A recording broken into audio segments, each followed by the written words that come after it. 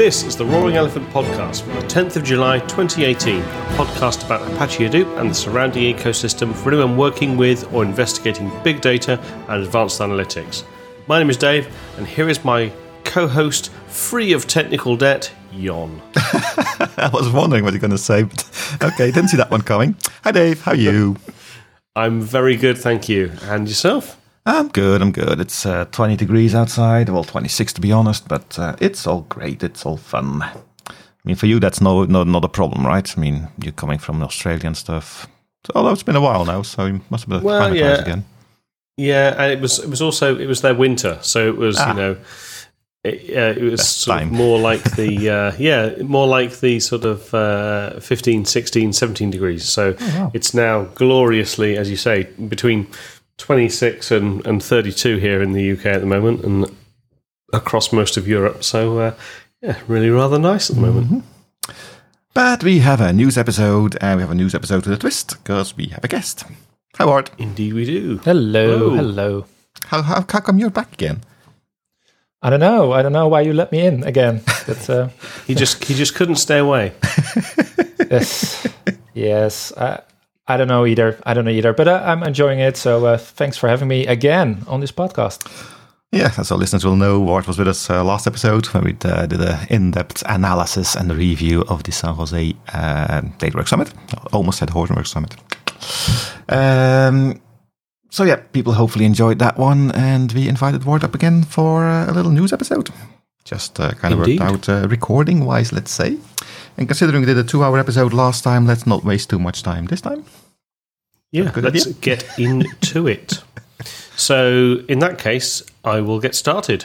So my news article is the wonderfully clickbaity title of 10 charts that will change your perspective of big data's growth. It's a title word of the Forbes site you got it from. Yeah, I know. But this is the thing, that the title is horribly clickbaity, but actually I think some of the information that's presented in some of these visualizations is actually quite interesting.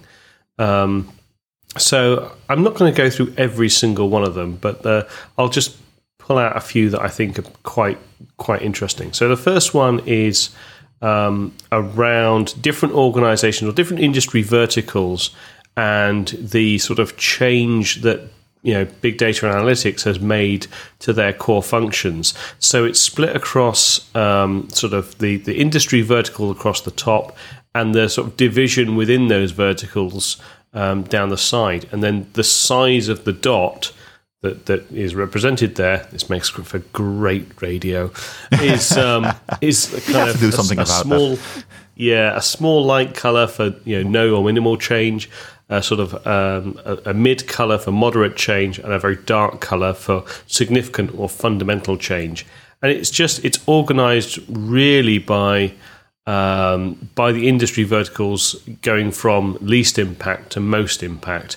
And I just think it's a really nice visualization. It shows, and I would certainly agree with roughly where things seem to be responding in terms of basically the winners from this, or the people that have made most sort of impact to this, are obviously high-tech industries, healthcare systems.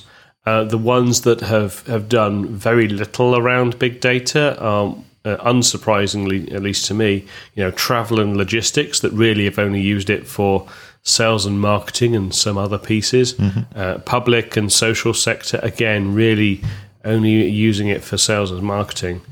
But I think it's a nice visualization. It certainly matches my experience and my expectations of what I've seen. I don't know what other people think.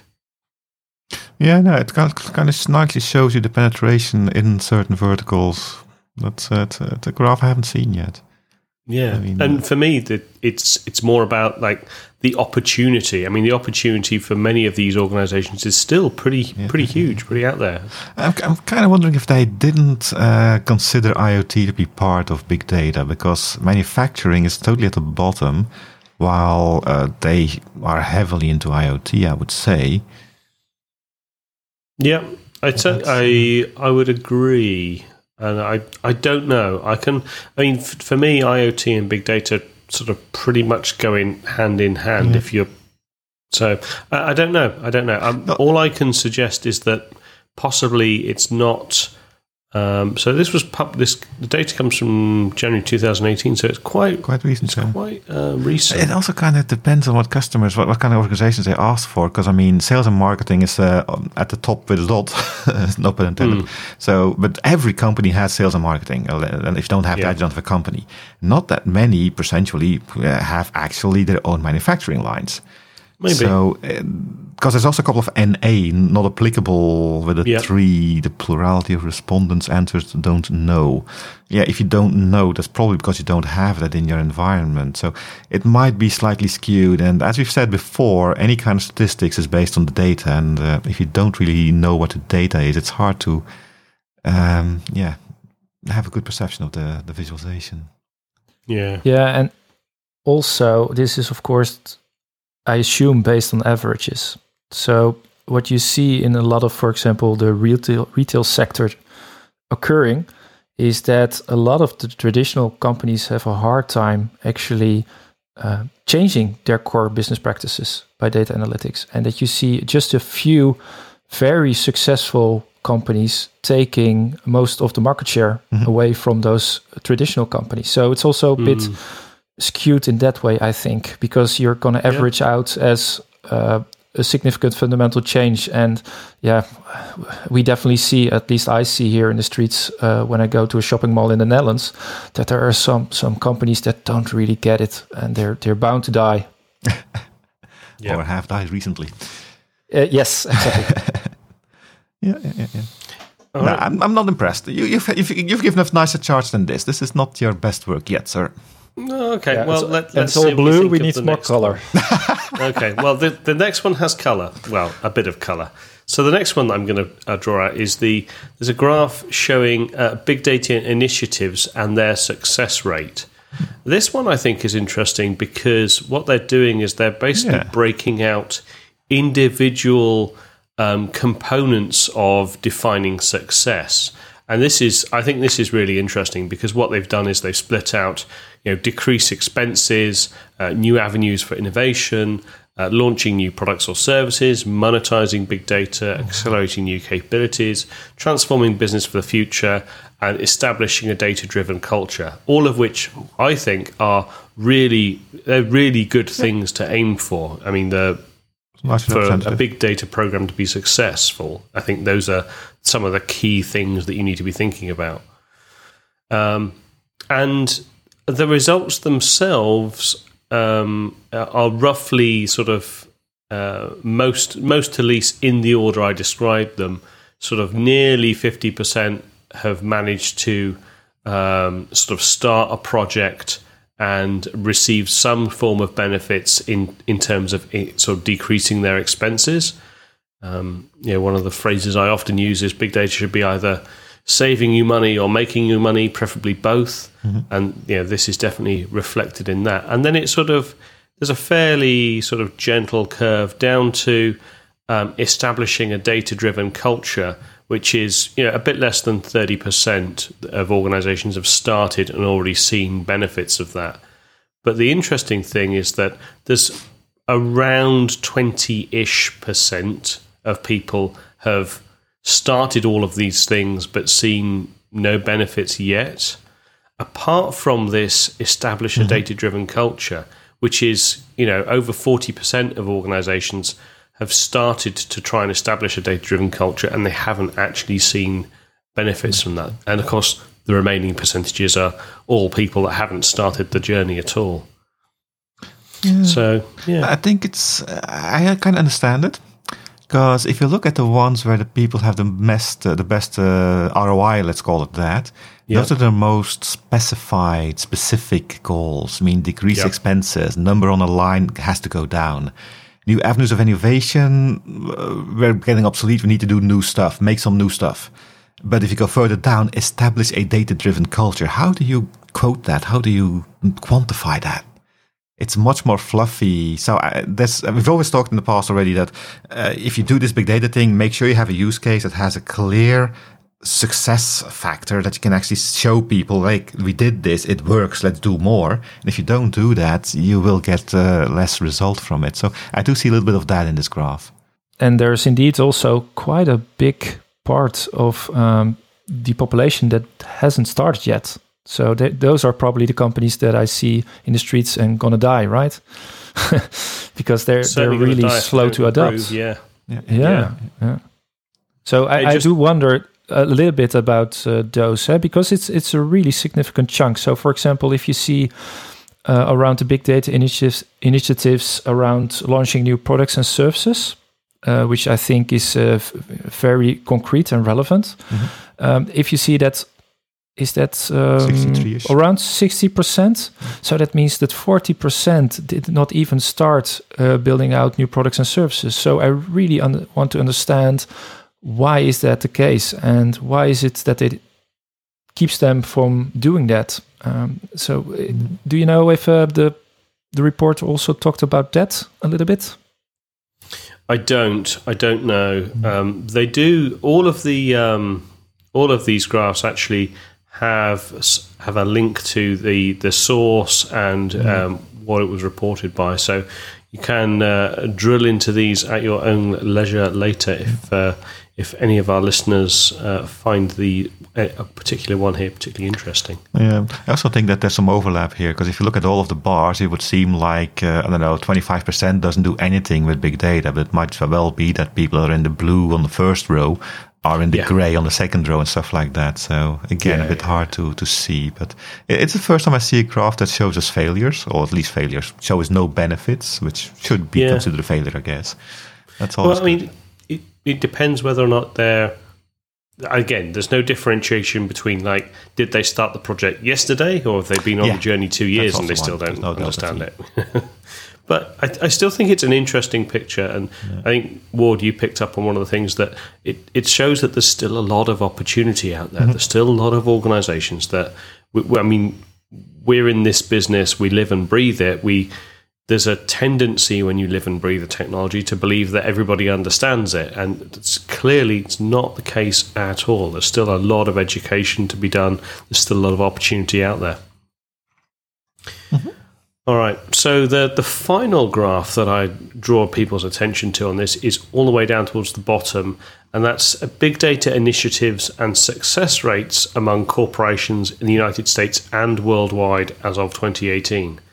So this one's a little bit, it's kind of related to the previous one, but the reason I bring this up is I think this is a lot more difficult to read and interested in other people's feedback. But essentially what they've done is they've split the share of respondents as a percentage at one side, and then the categories of success rates through a variety of different lines across advanced analytics and better decisions, improved customer service, decrease expenses, innovation disruption, speed to market, and monetization.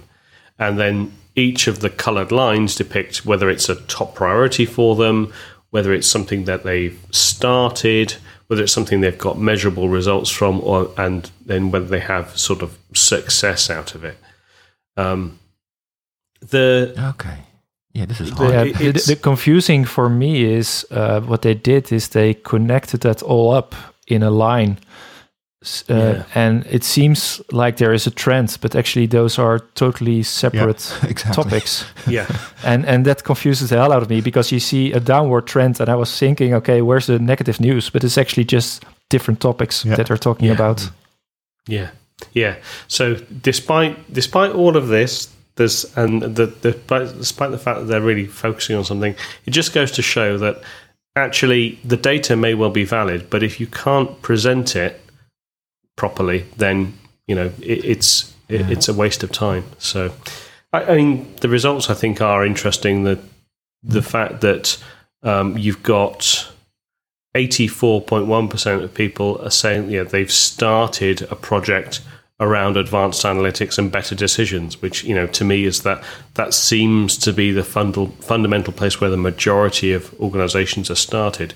But that's by far the most sort of significant, and it's the highest actually for all of the different categories of whether it's top priority started, measurable results, or exactly. success. And that's actually a nice correlation. You can see apparently the thing that's being tried the most has the highest success rate and it's the highest priority. So, which makes sense because a lot of people doing it, so a lot of mistakes are made and being learned from. So you accelerate the whole acceptance of the whole thing. Well, if you look at the lowest priority, which is the monetization thing, well, if people are doing it less often, they will fail more often because they don't have any use and any experience with it. So I guess you can see it in a holistic way that way. Yeah. So I think it's one of those things where the data, I think, is good. Mm-hmm. It's just the presentation that's terrible. And there are some other interesting graphs in there, but that's my pick. That's my pick of those 10 charts. Yeah, and definitely it always depends on who you're going to show it to. I mean, if you show this to the in crowd, let's say, then they will immediately understand it's because it's what they were expecting. But if you put it on the internet like this for the world to see, nah. Yeah. Still, there we go. Okay. So that's all from my article. So, Ward, I think you're going to talk to us about swanky GPUs, aren't you? Yes, more GPUs, the better. So there was recent news because there was the first time in history in the top 500 list of supercomputers. There was the one at the first top spot actually had more GPUs than CPUs. So that's interesting to see. So, and what you actually saw that in the latest rankings, 56% of the additional teraflops, of petaflops actually, were a result of NVIDIA Tesla GPUs being added to the supercomputers. So I'm wondering here also a little bit, are they all trying to make money by heavily mining Bitcoins? Or is this actually for some interesting research? So are they actually using deep learning and AI? So that's something I don't know. Maybe they have this kind of approach of like, okay, well, if we just build some big ass supercomputers with a lot of GPUs, if we build it, they will come and they will find out some interesting use cases. But I do wonder if that's how that is. So because you have, of course, all your kinds of heavy simulations and that kind of stuff. And you can definitely leverage GPU acceleration there, I think, because you have a lot of operations that you need to do on a lot of data points at the same time. So it's ideal for parallelization on GPU accelerated instances. But I do wonder if their current software that they're using and their current models are already fit for purpose for GPUs. But yeah, there's only one way to find out, and it's actually building those big supercomputers. What is clear is that GPUs in supercomputers are here to stay. And what you also saw, and they also mentioned some of the details on the current champ. It is a 93 petaflop. It's called Sunway Tahoe Lite. And this Summit that is powered actually by IBM servers. So each one of the servers of that supercomputer is equipped with 2 Power 9 CPUs and 6 V100 GPUs from NVIDIA. So what you will see is that actually the performance from that supercomputer, 95% actually comes from GPU performance. And in total, they have, and I think they mentioned, are these GPUs or cores? I'm not sure. But there are at least like 30,000 GPUs according to the article. So that's huge. That's a lot of Bitcoin. Well, actually, no, because you can't mine Bitcoins on GPUs anymore. You need specific ASICs for that. But they can be the other guys. What's the second one? The one just below Bitcoin, the most used one. That is still being mined on. That's actually specifically made to be built on GPUs. Oh, I'm totally not in the market. Dogecoin? No. Oh, come on. I know what it is. We actually have a thing on Azure on that thing. Let me look it up. I'm going to have some keyboard typing here. Okay, so maybe you don't want to mine Bitcoin, but there are plenty of crypto coins that you can mine on GPUs. Very little, right? Actually. Very little. That's very little. Even the thing with Bitcoin, with blockchain and Bitcoin thing is that they may have to make it more complicated the more people are mining. So the most well-known Bitcoins all need ASICs these days. Well, it is good to know, because then at least I know that because there's, of course, a lot of government money going into those supercomputers that is not used for mining Bitcoin. That's good to know. Well, I wouldn't go that far because... Ethereum, are you thinking of? Yes, thank you. It's such an easy word as well. So yeah, Ethereum was specifically built to counter the Bitcoin dependency on FPGAs, and now Ethereum also has come to a level of complexity where people are moving toward. I mean, the first ASIC miners for Ethereum have come on the market, so that's also why GPUs have become the price has dropped a bit. And that's supposed to happen even more. Yeah, now also with the FPGA support on Hadoop, I do wonder if there's going to be some specialized libraries for those crypto coins on running on Hadoop. I don't think so, because basically a good Bitcoin mining farm is power supplies, very simple motherboards that have at least 18 PCI sockets to put USB graphics cards on it. Something like that. They're very built to measure these days. It's a business. It's not a hobby anymore.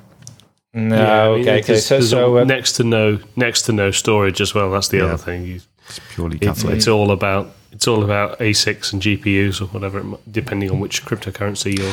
But anyway, not talking about cryptocurrency anymore, because that's not what we do here. Bart also no, but we've just at least tripled the number of listeners just by mentioning Bitcoin, 30 times in the last 5 minutes. You can now put blockchain and cryptocoin in the title of this podcast, so your audience will explode. Well, you can check all of our previous episodes. I kind of, by principle, object to putting those terms in our articles. But coming back to one of your questions there, if GPUs are actually usable by supercomputers, or if it's still something that happens in the future. And I've got experience there, because when I'm working at Surfsar, and before that at Silicon Graphics, I was very much in the HPC world. And most of these things are exactly embarrassingly parallel, which is a perfect fit for things like this. And there has been a whole movement going from CPU versus FPGAs, who then proved to be too hard to program and not good enough, because Intel CPUs just went faster all the time, so FPGAs kind of never caught on. GPUs, on the other hand, are a very stable thing, and the thing that NVIDIA actually did with their CUDA, the programming language libraries, those actually give you a stable platform to be able to iterate without having to redo everything from scratch again. So now I can guarantee you that anything that's going on chemical, for example, where you just match matrix matches of different molecules to see if they fit or not fit, even climate calculations, that's all very good for GPUs. So I can guarantee you they're very well used there. Okay, well, that definitely comforts me. That's it's good to know. Yes, thank you. I do hate this because this is the first time, I think, that they actually included non-CPU flops in the calculation. Up until today, the flop calculation of the top 500, top 100 was based on the CPU and CPU only. They didn't add anything from FPGAs, ASICs, or whatever you're using there. I mean, what's next? They're going to start putting in the Ethernet cards in there as well, because those also have processing units on them. I've got an IPMI connector on my motherboard. Hey, that's also flops. Come on, where's the end? I'm just ranting, sorry. It's a slippery slope. I get it. Yes. I think to bring this back on track with big data and artificial intelligence, obviously the clear parallel here is the ability for us to use AI to name the next large clusters, because we've already talked about them naming beer and hamsters and paint colors, and I think that might have been it. But just reading out the top 10, here we go. So from number 10 up to number 1, we have Cori, Trinity, Sequoia, Titan, Pizdaint, AI Bridging Cloud Infrastructure, shortened to ABCI. Oh, nice. Tianhe 2A, Sierra, Sunway Tauhi Light, and Summit. I mean, there is clearly something that AI can offer here. I don't know. I've seen the results of the color naming. I'm not entirely sure we should go there. Yeah, it does sound like a full parking lot with bad car brands, right? That's yeah, those budget ones that you sort of press on the roof and it leaves a dimple in the roof. Yeah, yeah. Okay, moving Actually, on. related moving to on. this, in Berlin, and I saw in San Jose as well, there was the high performance department of University of Ohio or something like that. I don't remember. Who were actually doing InfiniBand connected Hadoop clusters to do kind of HPC on there. So there is a market for it. So Yep. oh, well, my turn. Right. Yeah. Tell us about your technical debt. Yeah, I'm going to talk about something that nobody knows about, a little thing called GDPR. It's an article by Never heard Catherine of it. Jarmul on the Medium website called GDPR, a call to remove technical debt from data science. And I wanted to go very much in depth. I got a lot of notes on the article, but I think I won't do it because I won't spend 2 hours on it. But basically, the main gist of the thing is that GDPR should be a invitation for data scientists to clean up their mess. Because one of the things he says here at the beginning is, for myself, many data scientists, I know some of these new restrictions may be made obvious that what we all know, but would likely prefer not to say out loud. We haven't done a very good job keeping track of our data. And that's true. And that gives rise to a lot of abuse, misuse, and lost opportunity, I would say. It's a very long article, and she actually goes through a proposal, let's say, of steps you can take to really go to your data, inheritance, fortune, whatever, and start cleaning it up by doing simple steps one at a time, by looking at the data provenance, where it comes from. And you can actually kind of read through this. Now, I have a couple of criticisms as well, of course. It's still me. At certain points, he mentions that there are other open source frameworks-based solutions for this kind of governance thing. And he talks about Titian for Apache Spark and Apache NiFi. She doesn't mention Atlas, which is a bit of a what? Because he actually is asking for, okay, we have all this disparate specific for one environment solution, but we don't have anything holistic. And in my opinion, Atlas is something that may possibly be a nice fit there. So I'm kind of not disappointed, but surprised that it didn't figure in this article at all. But I don't know the author at all. But me neither.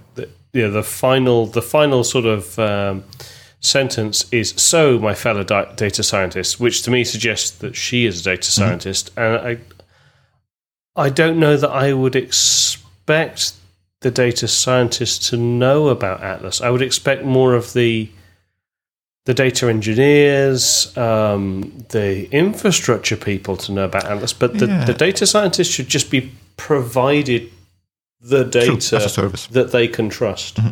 Yeah, but she does mention Apache NiFi's provenance repository, which is a very obscure thing, to be honest. Yeah, you're right. That is quite... I mean, if you're just saying Apache Spark and Apache NiFi, okay, but if she goes that deep on that, it wonders me. It kind of makes me wonder how little Atlas is still known out there. Because I know that when I talk about it, nobody says, "Oh yeah, Atlas." It's always, "Oh, what's that?" So even with the backing of IBM behind it now, it's still little known there. So we need more publicity behind that. But anyway, apart from that, the article is actually a fairly nice read if you are in a situation where you're a data scientist and you want to do something with your data, technical debt, let's say. She has some nice steps to do here. But basically it all points down to clean up your mess now and do it in a way that's automated and make sure that whatever you do now can be reused or is used automatically for any data that comes in the future. Because as I've said before, this is GDPR is not one thing. It's something that's there now and it's going to be there for the rest of your life. So whatever you do now, make sure it's something that can keep on running so that everything comes in doesn't make a new mess. Right. Go ahead. Yeah, it sounds also a little bit to me like how you would work effectively with legacy code, right? Bringing stuff under tests, don't do too much at the same time, really document it, automate it, and step by step. I think it's some good common knowledge that also translates quite well when you work with a lot of legacy applications and systems. Yeah, she also talks about things like version control and things like that. So yeah, there's definitely a correlation between the software development and this. And again, data scientists usually have a bit of a software development background quite often. Yeah, what's also quite interesting that she, I just skimmed over the article, but she doesn't say, okay, just burn everything down and start over again. That is, of course, always an option. And that you sometimes, well, you see that a lot in software development. It's actually, no. All our previous mistakes, we need to correct them. The way to do it is not, is just to burn down what we built before and we start all over. And of course, you're going to make a new set of mistakes, but that's all right. But this is actually what she suggested is, I think, a very sensible, real-world, practical advice that makes a lot of sense and doesn't interfere too much with your day-to-day operations at a company, because you cannot start from scratch, right? That's not possible. Yeah, you can't redo. That doesn't work with this stuff. I mean, you want historical data in the end, right? Another thing she mentions here is something that a lot of people forget when they're talking about GDPR is documentation of other partners or downstream consumers of your processing. Because GDPR also tells you that if I ask you to forget me, you have to make sure that anybody you share the data with also forgets me. And that's your responsibility. So making sure... Sorry, who's that talking? Sorry? Who's that talking? I've forgotten who you are. How do you mean?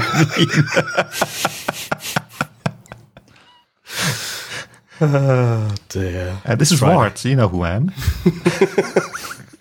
Yeah, blame it on You're my new co-host. You're my new co-host, Ward. I don't know who that other guy was. Why? What's wrong with it? Clearly. What's wrong with what I'm saying? Nothing. It's just that you asked me to forget you, so I immediately did. Okay. You totally got me there.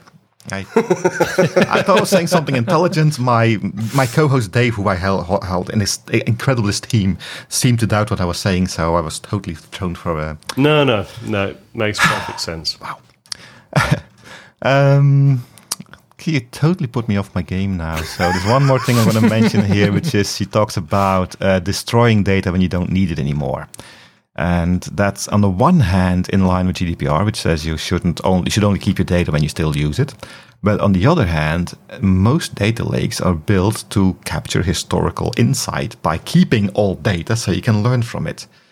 So just throwing it away when you don't use it anymore, it's a bit of a fine line to decide if you're going to use it in the future or not. Yeah, but that's okay. I mean, the whole point around this is keeping data that you know you're never going to use is different from keeping data because you think you may want to use. I think that's the differentiation. Yeah, they're saying that if you're keeping data that you have, you know you're never going to use because. Do you ever know you're never going to use it? Because when the big data thing started, we talked a lot about things like Spotify, who were making millions of money on log data, who is usually just thrown away by everybody. So the whole thing about the big data world happened because people looked at data that people thought was rubbish and were able to get a lot of gold out of there. So today the message is different. It's like you have to already have a goal in mind. That's what GDPR actually says. You can only capture data if you know what you need it for, which is not what a typical data scientist would like. Because when I have that eureka moment, I want to be able to drop back, and I'm not a data scientist, by the way. I would want to drop back to other data sources to corroborate, to prove, disprove, whatever. And if you don't have that data, if you delete it, it's gone. Yeah. So that for me is a bit of a hard one to swallow. But the one takeaway, if I may, is the last thing, the hashtag must fix. Whatever you do, do not simply do nothing with questionable data. Make sure you either anonymize or do something like that.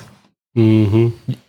Yeah, I think that's a good point. And coming back indeed to what do you do with your historic data, I do think there needs to be a kind of accepted answer around GDPR, what to do, how to be able to store it. Do you need to pseudo-anonymize? Do you fully need to encrypt it? Do you actually need to throw it away to be GDPR compliant? Because I think there's still a lot of unclarity on that, what the limits are. And of course, as a company, there's some big downsides if you're not compliant. So you want to maybe now, because of that's not clear, be on the safe side and maybe throw away the data or fully encrypt it. But I would like to see in the future that this becomes a little bit more clear what companies should do with their with historical data, and in a way that the answer is not just throw it away and just erase the disks, because that's, I think, not like you mentioned with the Spotify Spotify example is you might need it in the future. So and I think I know that in the GDPR wording it does talk about pseudonymization. It doesn't require anonymization, but it does require that you cannot trace the data back to the person. So it's a tough one. But of course, the GDPR also has announced officially, I think, that they will have kind of a grace period where they will do checks and controls. And if you get a black mark, you won't immediately have to pay the big fine, but you will get a first warning. And it's not going to be a direct penalty, let's say. Because, it's a lot of vague terminology in there as well. But anyway, since GDPR date has passed and people are not talking about it anymore, I thought I'll throw it out there again to get the conversation going again. Fair enough. And because what is our guest? Go ahead. Our final article of the day is one from Ward. So tell us about big data claims. All right.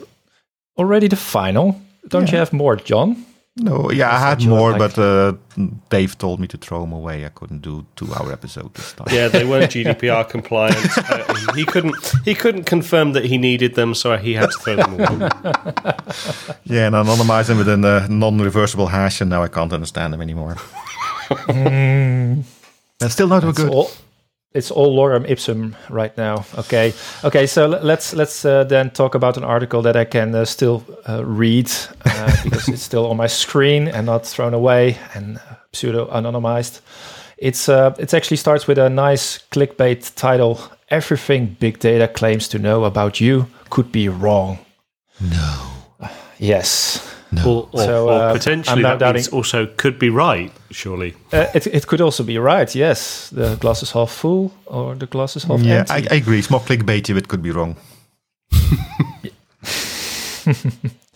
And it's actually an article based on a recent study done by a woman called Fisher and some fellow researchers at Drexel University in Pennsylvania of Philadelphia. And actually, there's a Dutch element as well, because the University of Groningen in the Netherlands, they also contributed to this study.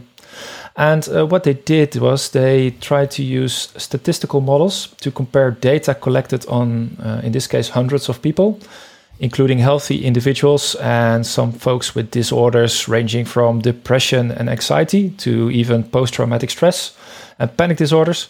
And the thing they found out was because you would think that the bigger the sample of the amount of people that you're going to collect data on, the better the outcome is. And what was interesting is that in this study, the results, they actually showed consistently what's true for the group is not necessarily true for the individual. So that's something you would expect because that's also what a lot of folks are trying to do, like the Facebooks in this world. They try to learn from you. They try to personalize based on your behavior. But if you look at the behavior of the group, apparently it doesn't mean that it tells you how it is with the individual. So, for example, in the article, they mentioned that a group analysis of people with depression, they found that they worry a great deal. But the same analysis was applied to each individual of that group. And there the researchers actually discovered quite wide variations, ranging from zero worrying to agonizing well above the group average. So there showed that the group, the conclusions they drew from based on the group, they couldn't really trace that back to the individual. So that was, I think, interesting, especially nowadays when you see a lot of this type of big data statistics being used to make decisions for individual persons. Yeah. I mean, I wonder about this because to me, what it suggests is that what you would typically call segmentation has not been done to enough, a high enough degree of granularity, and I don't know. I obviously haven't read the full study, so don't know to what level of depth they went to. But usually, the way that it ends up doing is you end up finding patterns. So, like within that group of people that are depressed, there's usually groupings within that, and obviously there are individuals within that may well fall outside those groupings. But usually, if you drill down enough, you'll find some forms of correlation. So I kind of I don't know. I'm not sure I believe that either they've gone deep enough or that they may have missed the point. But I think that's less interesting than the fact that this article is called "Everything Big Data Claims to Know About You Could Be Wrong," yet the scientific article it's based on is called "Lack of Group-to-Individual Generalizability is a Threat to Human Subject Research." It's a nice implication. Which is just catchy. Yeah, I gotta maybe they should have mentioned Bitcoin or something. I don't know. Blockchain. And I've got some problems here as well because they're doing wrongs. My data scientist gene pops up. I have one of those. One classification will never work on the individual. It's always about grouping and classifying. There will always be outliers. That's a non-issue. That's always going to happen.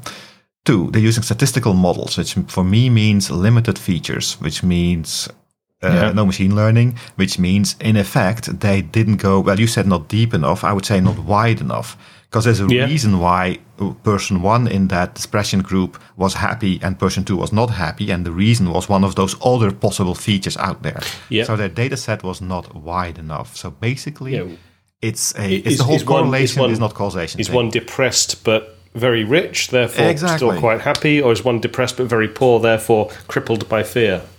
Age, experience, environment. There's a lot more things in there.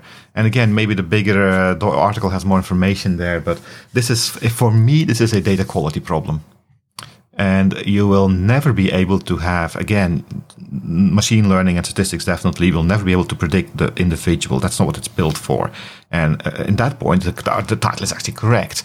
Everything big data knows about you, the singular you, is wrong, probably. Because you have been generalized to a very large degree. Yeah, but exactly. Again, and that's also depends on the features. One at a time, people, one at a time. Okay, Ward, you go first. Okay.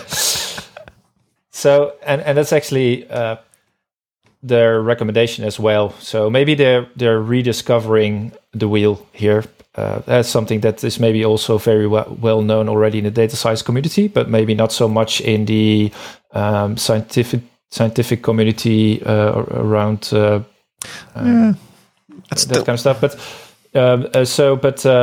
in medical and social science, so for example, one of the things they see as an advantage of the modern technology. So I'm assuming they're meaning big data technologies, that it allows us to collect many observations per person relatively easy. So we shouldn't use those generalizations because we have all the capabilities to track individual persons and to really personalize the suggestions and the insights based on the behavior of a single person and not so much on a group level. Mm-hmm. Yeah, and basically that's also the reason why machine learning was invented in the first place, because with statistics you can only go to that many features at a certain point. Your Excel sheet just doesn't scale anymore. And machine learning is just the thing that allows you to have it, give it a gazillion features, and the system itself will be able to determine which of the features actually have a positive effect on the model that you create. That's probably one of those new technologies they're talking about there. So unfortunately, we'll never know the detail because it's $10 if you want access to the full raw document. Oh no, paywall! Oh man, we've That's why they needed to go with such a clickbait article just to make sure they get the $10 for folks, right? Yeah, that's right. Disappointed actually, because Berkeley is a prestigious thing. I mean, a lot of the EDX courses I follow a lot of Berkeley, so they have very high quality usually. So this is oh well, they can't all be pearls. Some are swine. Sure, maybe. Anyway, let's look at the time here. We're well over half an hour again. So, any last words from you, Dave? Nothing else from me. I'd like to once again thank Ward for joining us on this Roaring News episode. Thank you for graciously spending some time with us. Yeah, it was a pleasure. Thank you very much for inviting me. Well, don't tell us it's a pleasure. We may invite you again. Anyway, that is all the time we have for today. We hope you enjoyed this serving of bite-sized big data. We will be back next week with a new episode. Until then, please go to www.roaringalpha.org where you can find more information, including a feedback form. You can also follow us on Twitter using the @HadoopCast tag, where I from time to time post something. And you can contact us by email to podcast@roaringalpha.org. Send us any thoughts, comments, criticisms, and other feedback you may have. Until next time, my name is John. And my name is Dave. Hey, and Ward is also here. Yay. And Dave and me are looking forward to talking to you next week. Goodbye. See you then.